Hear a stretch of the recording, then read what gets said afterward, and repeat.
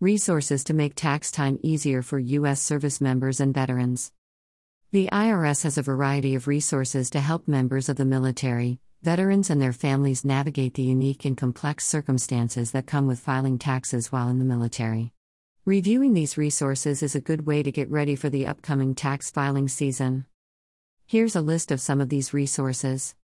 Tax information for members of the military is the main page on IRS.gov, where people can go to find links to helpful info, resources, and services. A taxpayer's military status affects whether they are eligible for certain benefits. Taxpayers can check their eligibility for military tax benefits by visiting IRS.gov.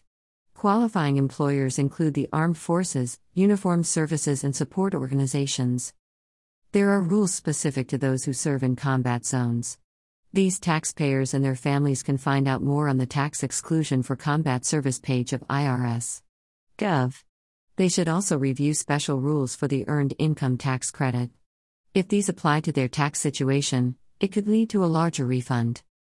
The Armed Forces Tax Guide is a comprehensive IRS publication for military members. This includes special rules for military personnel serving abroad, including deadline extensions, unreimbursed moving expenses, reserve component travel expenses. Members of the military and qualifying veterans can prepare and e-file their taxes for free through MilTax. Taxpayers who do not qualify for MilTax have other options to prepare and e-file their federal taxes for free.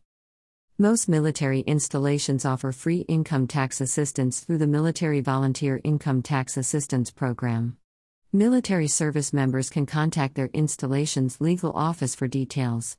Veterans may also qualify for free tax help at locations nationwide if they meet income or age requirements.